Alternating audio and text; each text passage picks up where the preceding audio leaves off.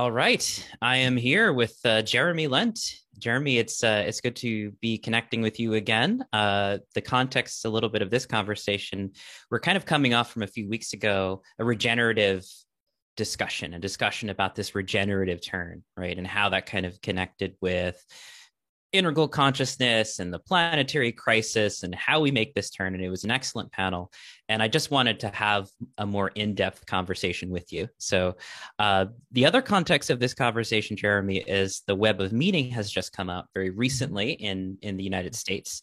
So I've got my copy here on the Kindle. I've been All very right. much just really soaking it up, making all these connections, writing notes. So excited to jump in with you. Welcome to Mutations. Great. I'm so glad to be here in conversation with you, Jeremy. Thanks for the invitation. Yeah, of course. And so first of all, I was trying to think of like a good lead in question here. But yeah, I mean, maybe it'd be good to just begin talking about the book. The Patterning Instinct was the previous book you had written, and I had Right. listened to and read it as well just a few years ago. And Mhm. you basically you showed up on my radar in a very interesting way, and Uh-huh. I had been making connections already with what you were writing in that book with Gene Mhm. Gebser and integral consciousness. So long time coming, this conversation. But the Web of Meaning was really kind of developing, I think, some of Mhm. the thesis of the patterning instinct. So maybe you could tell us a little bit about the new book, kind of what spurred Yeah. it on, and what you're trying to do in it. Yeah, sure, absolutely. Thank you for that. And in fact, really, the two books go together. And it's kind of accurate in a way to think of the Web of Meaning as a sequel, really, to the Patterning Instinct. And when I actually first did the research for these books, which was we're talking about a big research project, more than 10 years of research, thinking through, note taking, etc. I had this idea that the two books would originally be one, but it sort of mushroomed so much, it was clear that was not feasible. But the Patterning Instinct, our first book that came out about 4 years or so ago, um, well, the subtitle explains it. It's like a cultural history of humanity's search for meaning. And it looked at the different ways in which cultures have patterned meaning into the universe, all the way from our hunter-gatherer ancestors through the agrarian civilizations to the split between Eastern and Western ways of thinking, all the way to the modern times, and looking out in the final chapter at trajectories to the future. And the ultimate sort of essence, if you will, of that first book, The Patterning Instinct, was this sense that culture shapes values, and those values shape history. And ultimately, by the same token, the values that we as a civilization really live according to right now are going to shape our future. And this new book, The Web of Meaning, sort of takes this notion to the next step, because what it does is it offers a platform, a framework, if you will, for a new worldview, essentially, a new and ancient worldview, I should say, but a worldview that is a significant alternative to the current predominant worldview, which really was once we could call a Western worldview, but has become the global dominant worldview, which in my view is driving us to catastrophe as a global civilization, but is also just plain wrong. I mean, scientifically invalid, and yet people take it for granted. And so a lot of this book, The Web of Meaning, and again, the subtitle gives it away a bit. And the subtitle is Integrating Science and Traditional Wisdom to Find Our Place in the Universe. And really, that's kind of what the book does, is it looks at how in all of the biggest questions that humans ever ask about life and about the universe, what we think is the scientifically true answer, in many cases, is this reductionist misconception came about from early 17th century European thinkers that we now take for granted. And modern scientific insights lead us to the same underlying deep insights of interconnectedness that a lot of wisdom traditions were talking about for millennia. And that's kind of the ultimate theme of the book. Yeah, and I think for me that this has really spoken quite profoundly to the, I'm involved in all of these different communities, and everyone's talking about the meaning crisis, the meta crisis, the climate crisis, the Anthropocene, and so much of the conversation is about, okay, what do we do to solve it? And maybe in our circles more so than others, but there's still a sort of lack of discussion about, well, what are our underlying cultural assumptions? What are our cultural values? What are the patterns of thinking and relationship that we have with the world that are enabling things like extractive industrial capitalism to, run completely unchecked? So how do we get underneath, right? How do we get or trace to these roots of our civilization? So I really have appreciated you really bringing that forward. And part of it is interesting too. I mean, for this podcast, I was thinking, well, let's just lean into it. Let's go into some of the really interesting details you're bringing up. But one of the things you're mentioning about in the first few chapters about the prefrontal cortex, and you're weaving some interesting things together. So there's some brain science, there's consciousness studies, there's Taoism, right? There's indigenous traditional wisdom, and they're kind of swirling together in a very coherent way for me. But you were bringing up PFC, prefrontal cortex, in the context of what the Taoists called Yu Wei, right?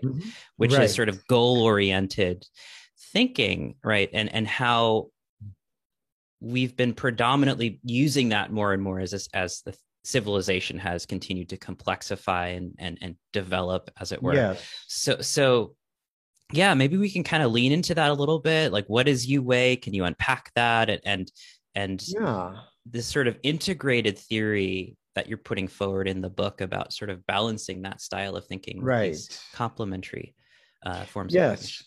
Yeah, I think that is a great place to begin, because really that is foundational to some of the deepest questions that we have about humanity and our relation with the rest of non-human nature, which is kind of foundational to everything else that that evolves from that place. And a lot of people, when people often look at what's going on in the world right now, there's often this response to talk about the sort of the tragedy of humanity or whatever, that we have this way of this like greater power over the rest of the world, and this is our tragedy, and we're destroying the world, and it sort of gets into this almost like a little bit like of an apolitical response to things, and it's the human tragedy. And the thing is, this theme that goes all the way through history.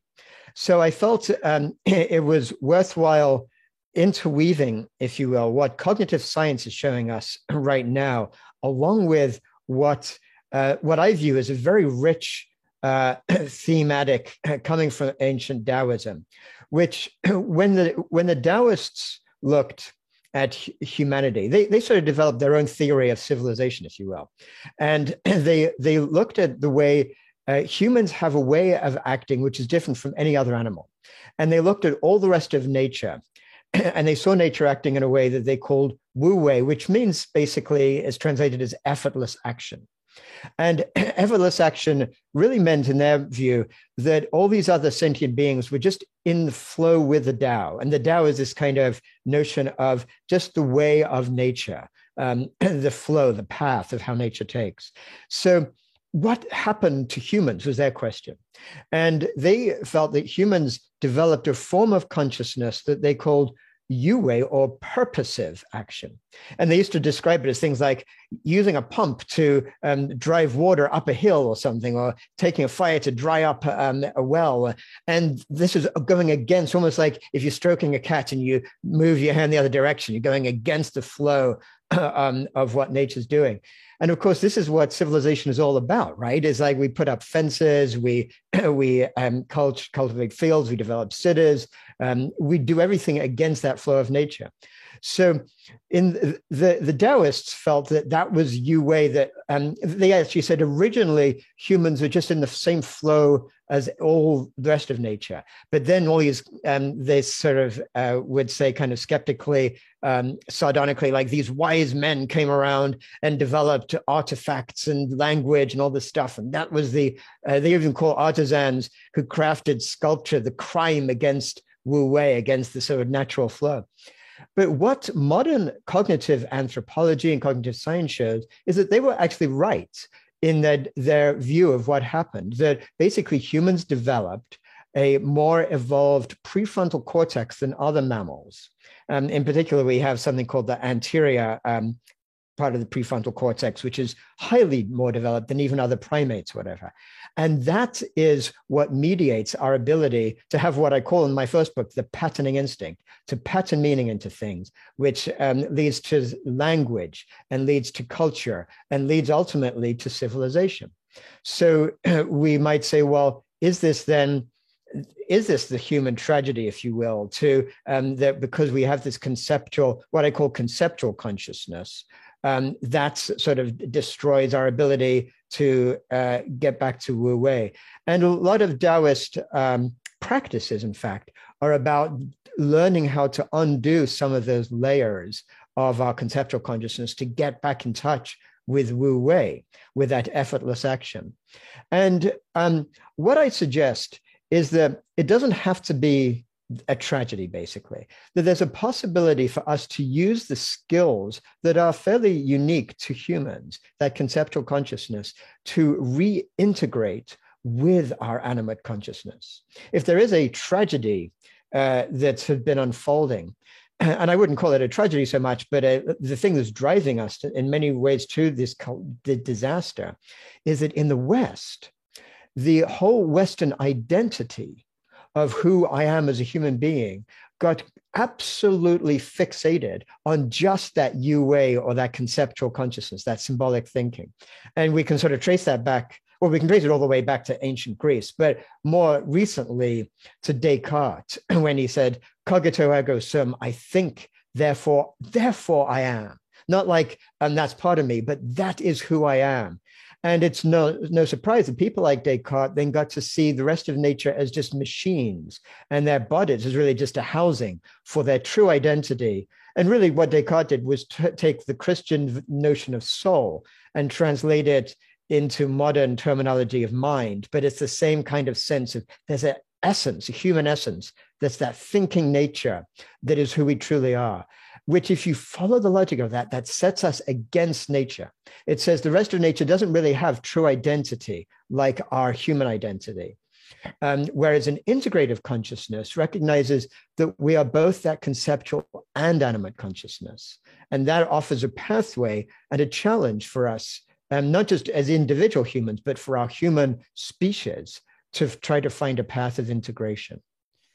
Yeah, that's thank you for laying that out in an excellent way. That there's two terms that I think listeners might be interested in unpacking a little bit more. You mentioned conceptual consciousness, the kind of Descartesian articulation, the Cartesian articulation, and then animate consciousness, right? Which is this other layer, this older layer, which seems to be at the basis of, and you bring in Ian McGilchrist as one example of talking about the left and the right hemispheres. There's other thinkers like Leonard Shlain, who has talked a bit about this in Schlain's own formatting. And even with my own background in say like Gene Gebser's work, there's this interesting kind of symmetry that shows up in these models of consciousness of the unperspectival, and then the perspectival being very similar, at least anyway, in my take, in what you're describing here. So so maybe we can unpack that a little bit. And I do have some little things to sprinkle in, like the way in which getting fixated, like why did we get stuck, and how does this process of, I mean, that's sort of the narrative here. Like, why did we get stuck and how do we get unstuck? Right. But this is something like David Graeber and Waingro have brought up in some of their recent writing. Graeber has passed away, unfortunately, last year, but there's still a book that's coming up with their research together. And that's one of the questions they asked. Why did we get stuck with this one way of organizing society?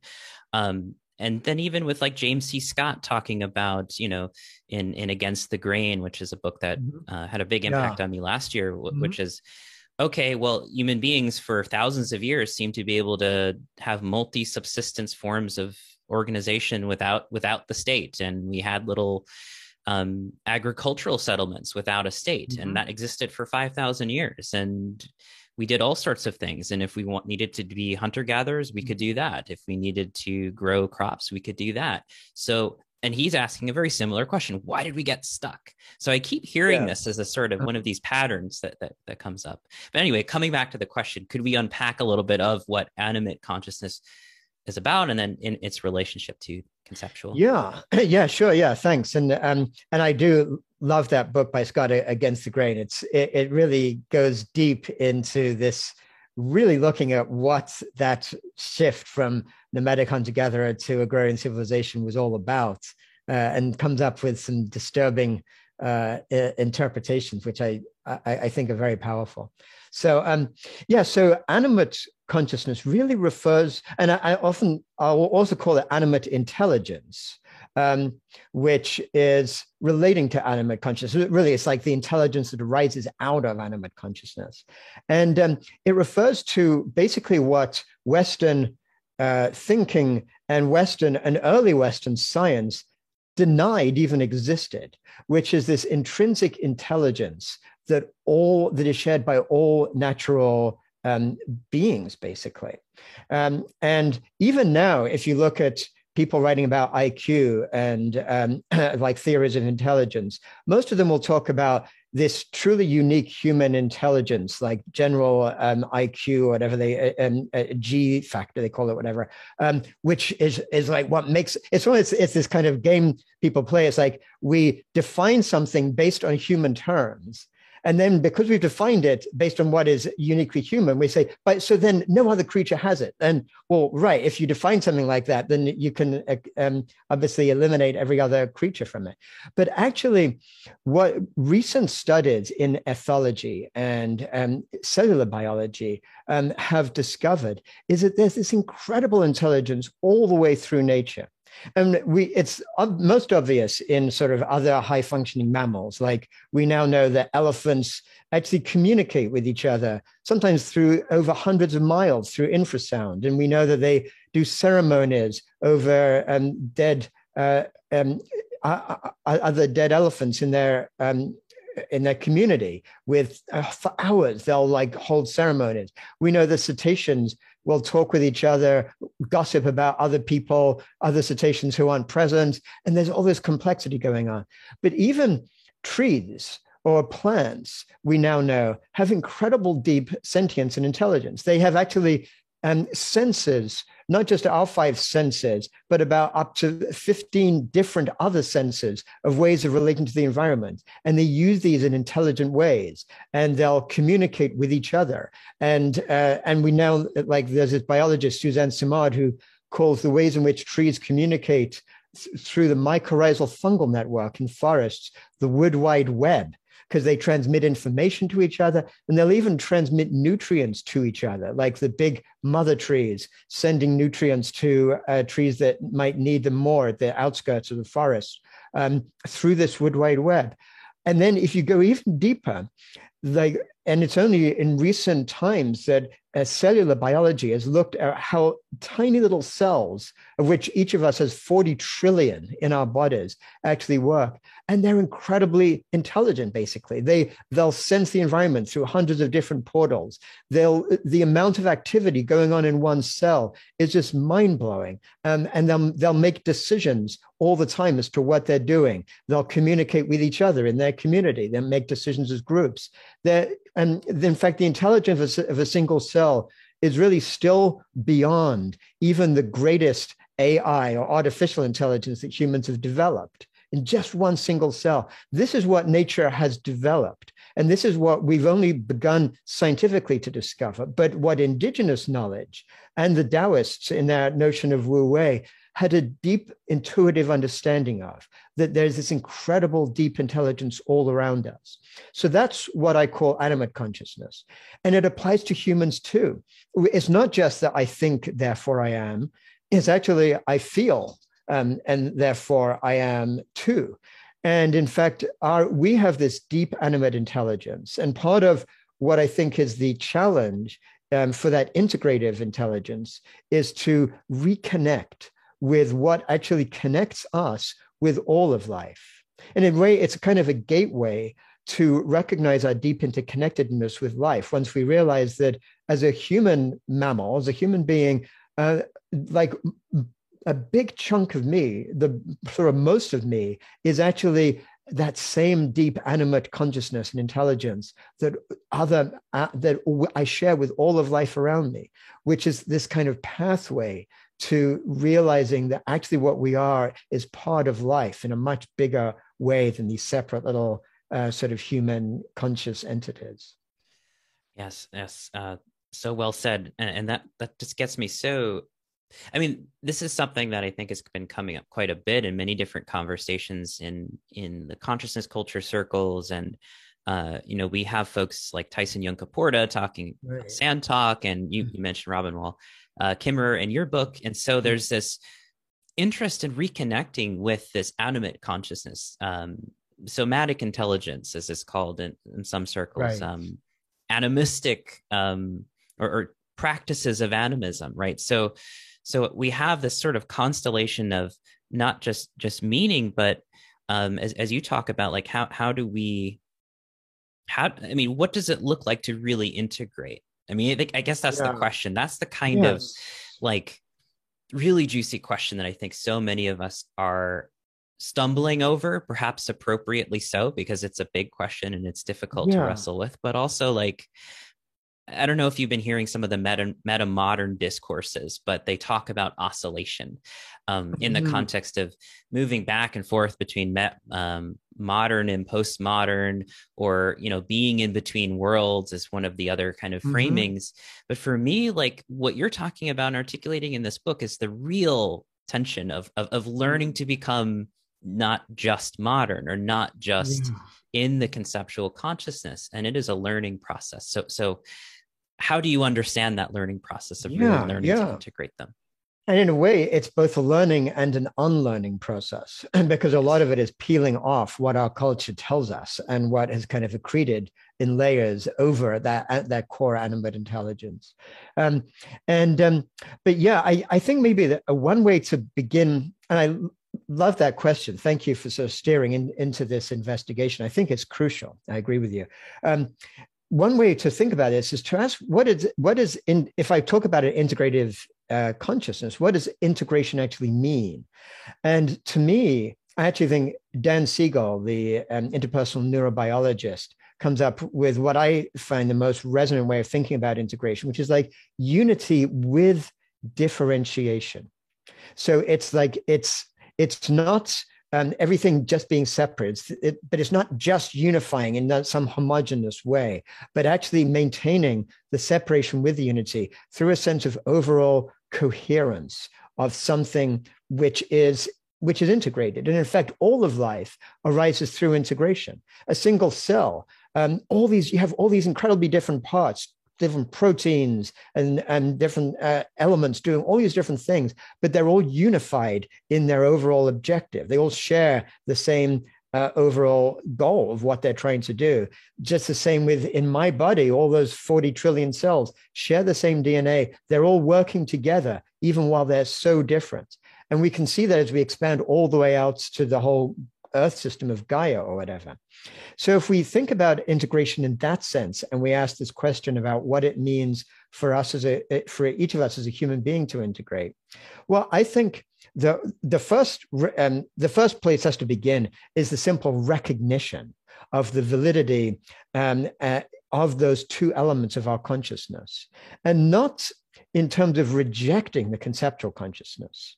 And so this is not about saying, oh, we got to get away from rational thinking and just feel and go back into our bodies. Yes, that's a good thing to do, but not rejecting, but actually using the incredible skills that we can celebrate that we have as human beings to work to basically use that meta-awareness and recognize that it's possible to integrate the two within us. And there's many practices, I think, that offer that capability. And we can explore any or each of them. But to me, some of the key practices would be things like serious meditation practice, absolutely crucial in my mind. But meditation alone often maintains some of that duality, and often maintains the sense that I am a mind, and I am a mind being aware. Well, it's called mindfulness, right? I am a mind being aware of my body. And so there's still the sense that I am observing what these things in my body is around, which is why to me, one of the most powerful practices are some of the, not surprisingly, traditional Chinese practices, which came out of that kind of Taoist tradition. Things like Qigong or Tai Chi, practices where you're actually allowing the body to take the lead. And it's really, rather than saying, I am a mind that is embodied, you're actually coming from the place of recognizing that I am a body that also has this consciousness and this other element. So it's coming from the core embodied presence, which I find incredibly powerful myself. And that leads to a much greater, deeper level of that integration. And then there's all kinds of different practices, like just being in nature, connecting with the rest of animate consciousness in a really deep way, or things like dance, and things where we can allow that animate intelligence to really take a lead in where it's taking us, as well as, of course, things like intentional and skillful use of like sacred medicines to help to break out of some of those barriers that our culture puts around us. Yeah, these are excellent practices, and there's so much, again, especially right here in this inquiry of bringing together these different modes of participating and being in the world. In order to ask this question or to find a through line here, I have to kind of bring in Gebser a little bit in my own studies, and part of why I wanted to have this chat with you, because I know folks know Gebser through Ken Wilber's work. There's different stages of consciousness, but if you look at Gebser's original writing, and he was writing this in the 1940s, he was essentially kind of attempting to articulate a very similar model, in the sense that he was looking at these earlier structures and basically saying they have their own validity and their own brilliance, their own mastery with the world, and their own relationship in time and space, etc., and forms of embodiment. And us as moderns, in the perspective of our mental world, have our own sort of center of gravity as well. And the key is not to subsume the old into the new, right? Mm-hmm. Or to assimilate, or to render the unconscious conscious, or something like that, right? Just shining a light on, like, no, darkness and twilight, or the hummus, right? The underground has its own reality that wakeful directive thinking doesn't, just by its definition, can't even see. So there has to be another mode of our own consciousness which can integrate the whole, right? Or as he says, to diaphanously shine through. And I wanted to share, even though that this is it's a short paragraph, but I wanted to share and read it like a poem, if you will. But I just wanted to kind of get your own, how you're grokking this, and if there is some kind of resonance here. So that's okay. Let me open it up. And this is from the Ever-Present Origin. And Gebser says this, and appropriately, there's a mention of the Tao, but he says, mere mental wakefulness is not sufficient to realize the new reality. Diurnal wakefulness achieves only partition and division. It sheds light on the path, the Tao, as long as mental consciousness dwells in the phenomena of diurnal brightness. Itself, like conceptual time, a divider, dividing the night, dreams, sleep, and the world. As long as its dividing is not an end in itself, it indirectly yields valid knowledge of the undivided. But if the world is regarded only through wakefulness, it loses its undivided, dreamlike, somnolent aspects and precipitates their separation. The dividing deed leads to death, the death of man and his entire culture. Wakefulness then is not adequate, least of all the attitude of all or nothing wakefulness.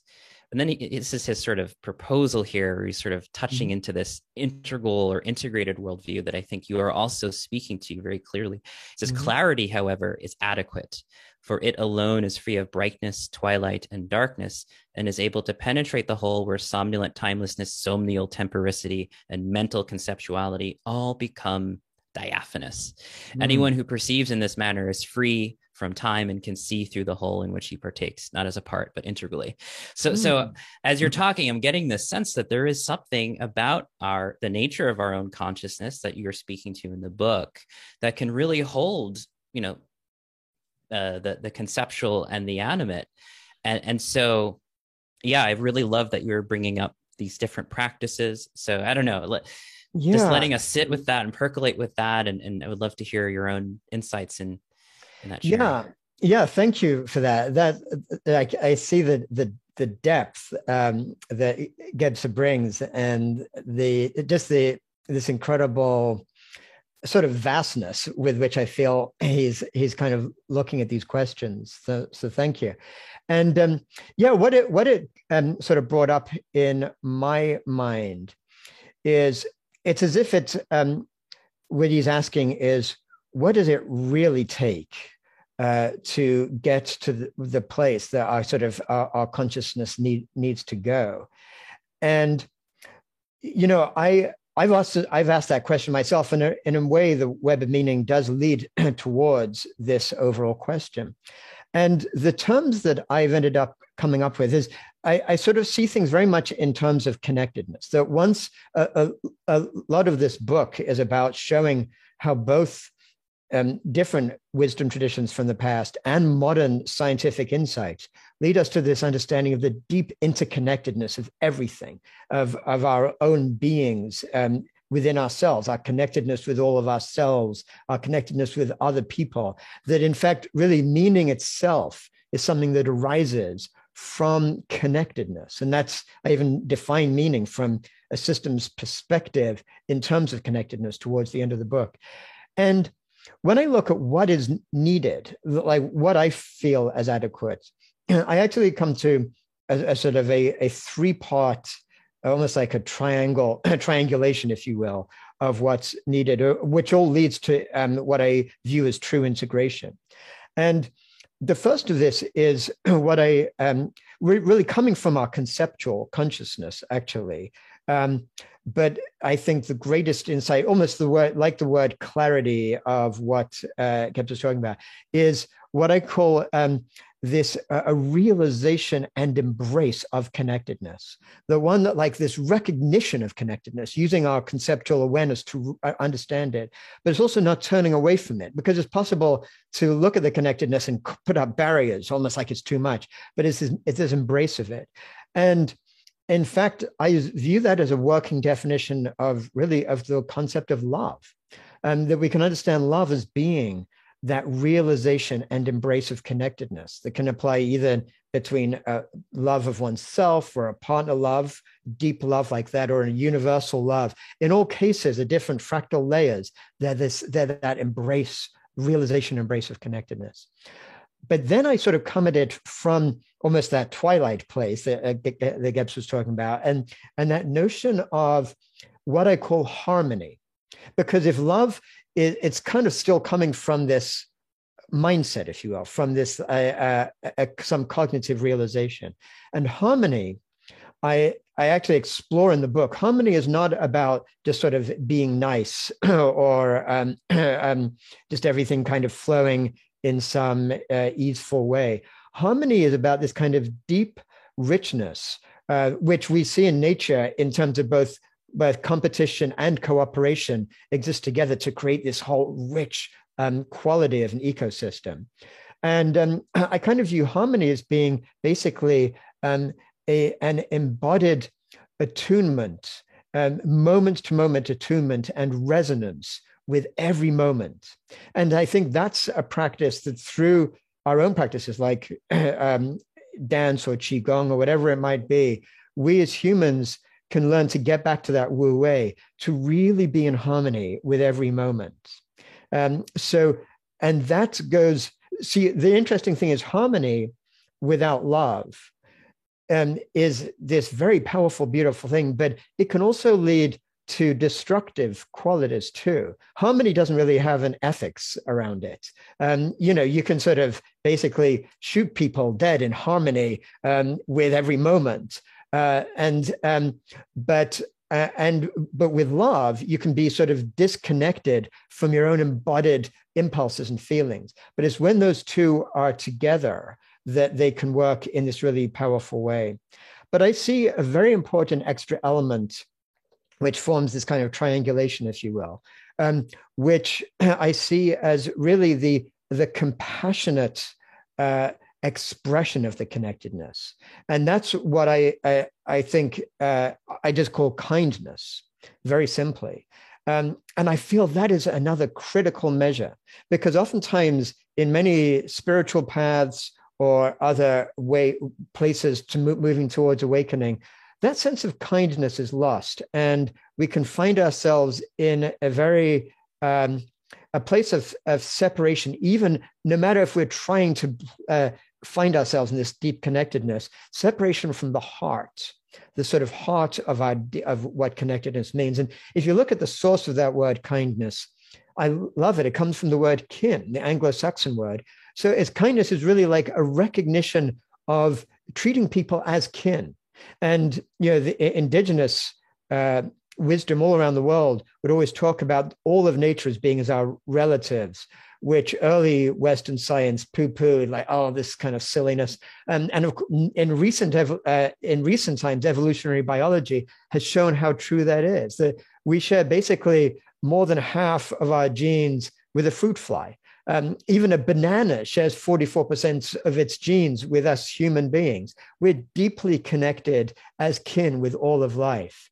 And so that approach to everything with kindness, even to everything within ourselves, I think those three layers together form what I believe allows for a true path of really well-being within ourselves and for all of life. Yeah, beautifully said. Thank you for that. I'm very much resonating with all 3 points, particularly the bringing up of Wu Wei as this ability to work in harmony with what is, right, or to go with this flow of things and nature, not be against that flow. But yeah, I'm just like exploding everywhere with different possibilities. But the compassion, kindness, kin, the relationship with you said was as a kind of like action out of number 1, right? Like this realization and embrace of love and interconnectedness. And then, okay, well, how do you live in the world where everything is interconnected and kin, right? How do you compassionately navigate and engage and flourish in that world, in that mutuality? So this is all very much coherent for me. I'm wondering if we can lean into Wu Wei, because so just to give a little bit of a background, for me and sort of for some of the mutations community that's kind of come along with me over the past few years, we've been very much interested in Taoism as it's shown up in different forms of literature, in particularly the writings of Ursula K. Le Guin. And in our studies around this integral consciousness, Taoism has come up again and again. And interestingly, in this context with Gebser, he wasn't really familiar with Taoism in any kind of contemporary sense. He was aware of it, but I don't think he leaned too much into it. He used it, as you saw in that paragraph.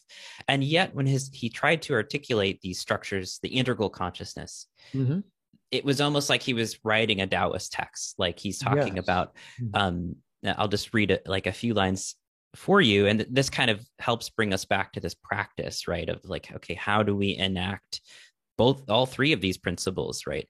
So he talks about haste being replaced by silence, the capacity for silence. Goal-oriented purposive thought is replaced by unintentionalness, right? Wu Wei.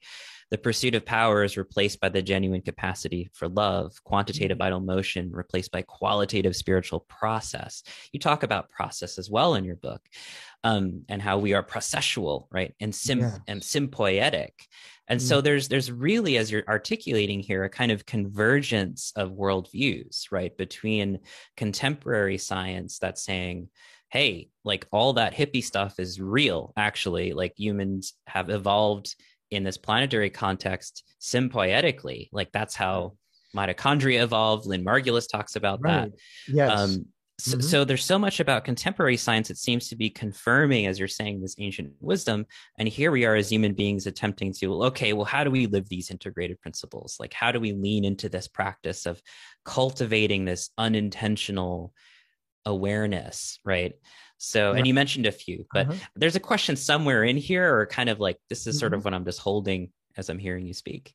Yeah, thanks. And I appreciate you just kind of allowing these thoughts to flow in a kind of wu wei kind of way to see where they go. And what comes to my mind as you're talking is when I think of I'm sort of putting my imagining that I'm Gebser there in the 1930s or 1940s and coming up with these ideas. And what I've sensed is there have been, a great number of really profound Western thinkers over centuries, really, who have tried to break out of that Western mindset, that dualistic Western mindset, that Cartesian, I think, therefore I am, and all that stuff.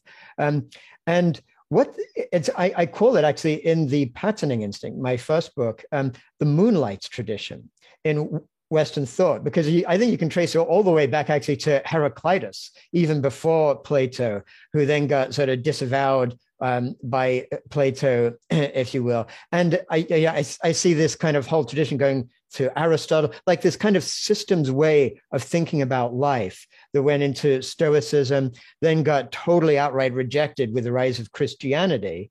But of course, even then within the Christian tradition, you had mystics who would be trying to break through out of that.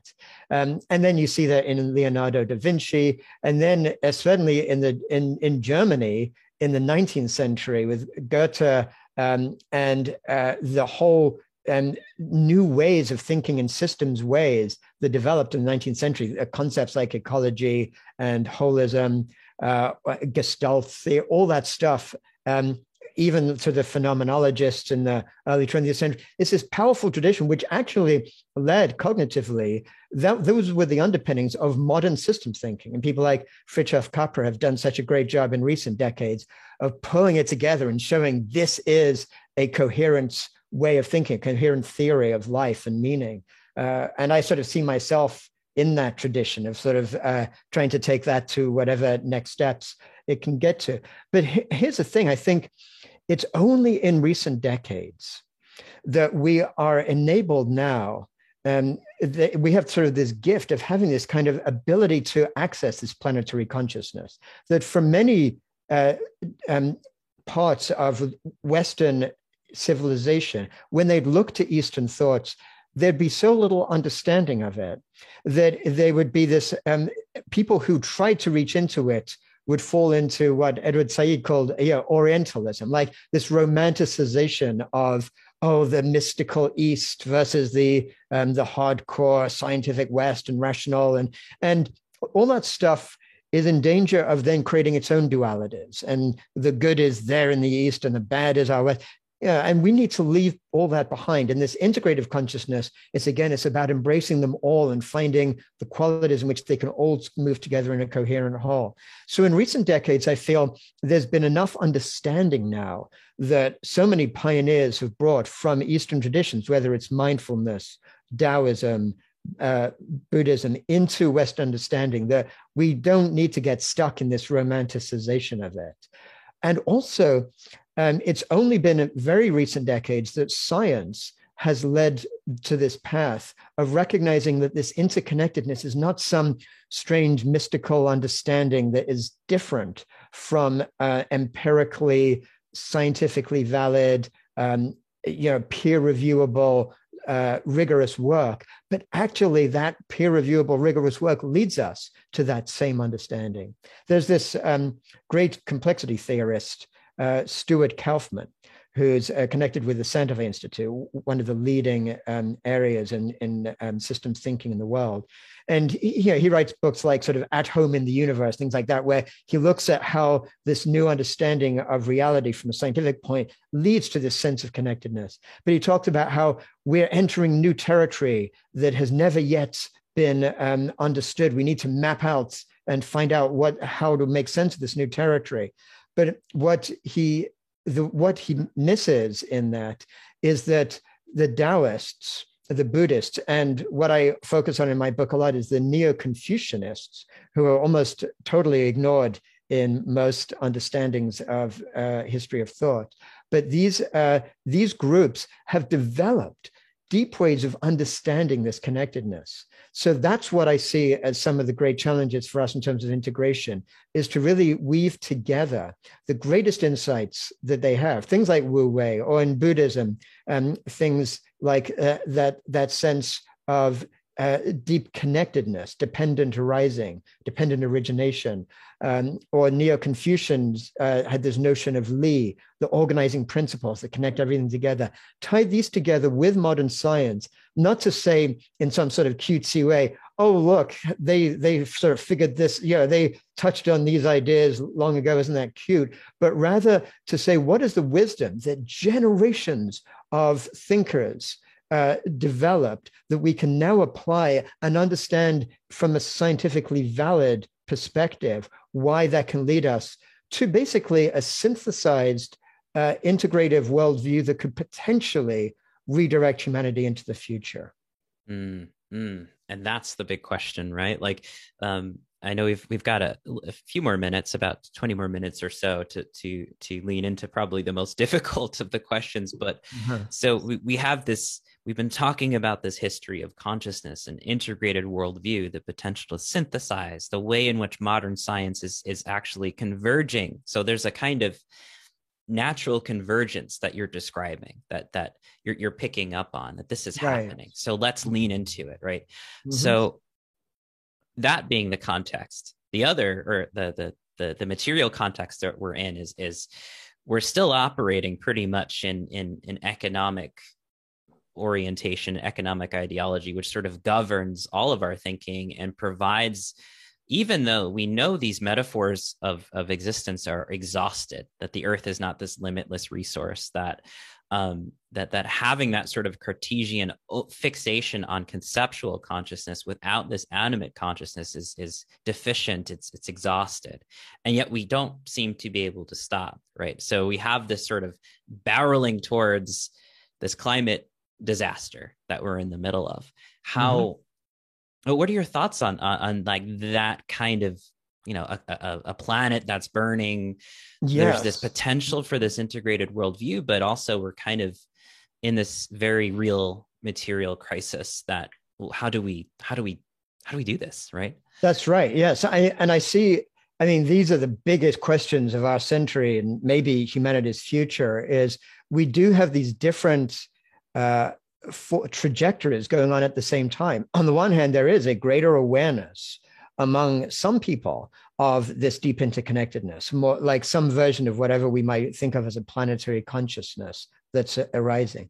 On the other hand, the same forces that that kicked off this modern scientific, that kicked off the scientific revolution and led to this reductionist worldview, this mechanistic worldview, those are the forces that are still in absolute control of human destiny right now.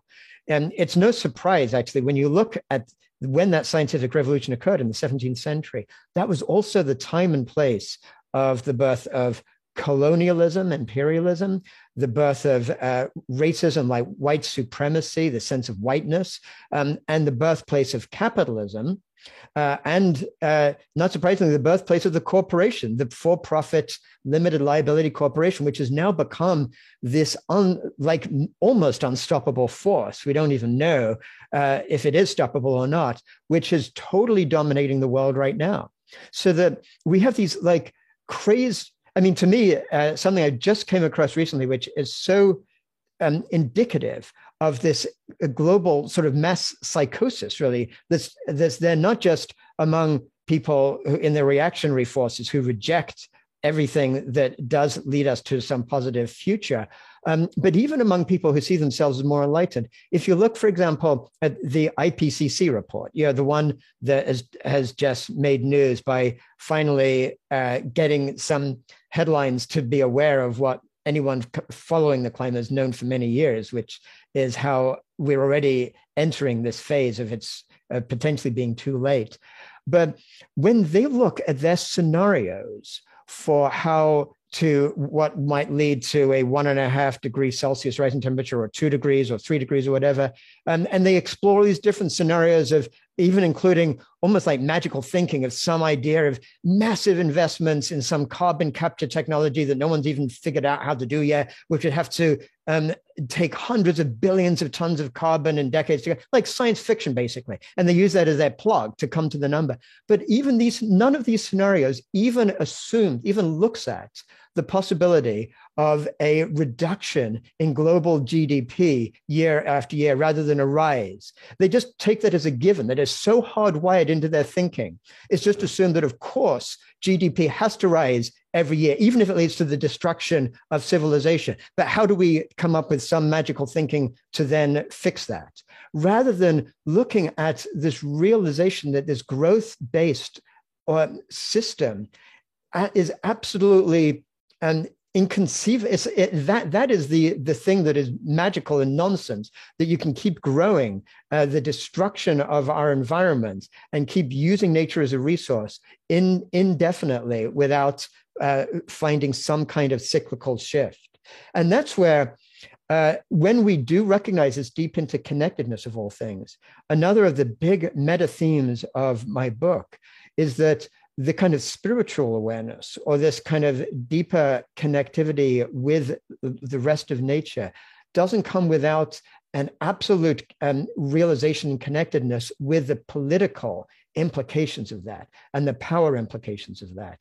And the realization that once we see ourselves as embedded in this web of meaning, that each of us is driven to use whatever power or privilege we have to really be there as an agent for life itself, and to try to redirect our civilization against this life-destroying process that it's on right now. There's a lot of work to be done on this. And there's a lot of reasons to feel a sense of despair when we see this drive to destruction taking place at a faster and faster rate, one year to the next.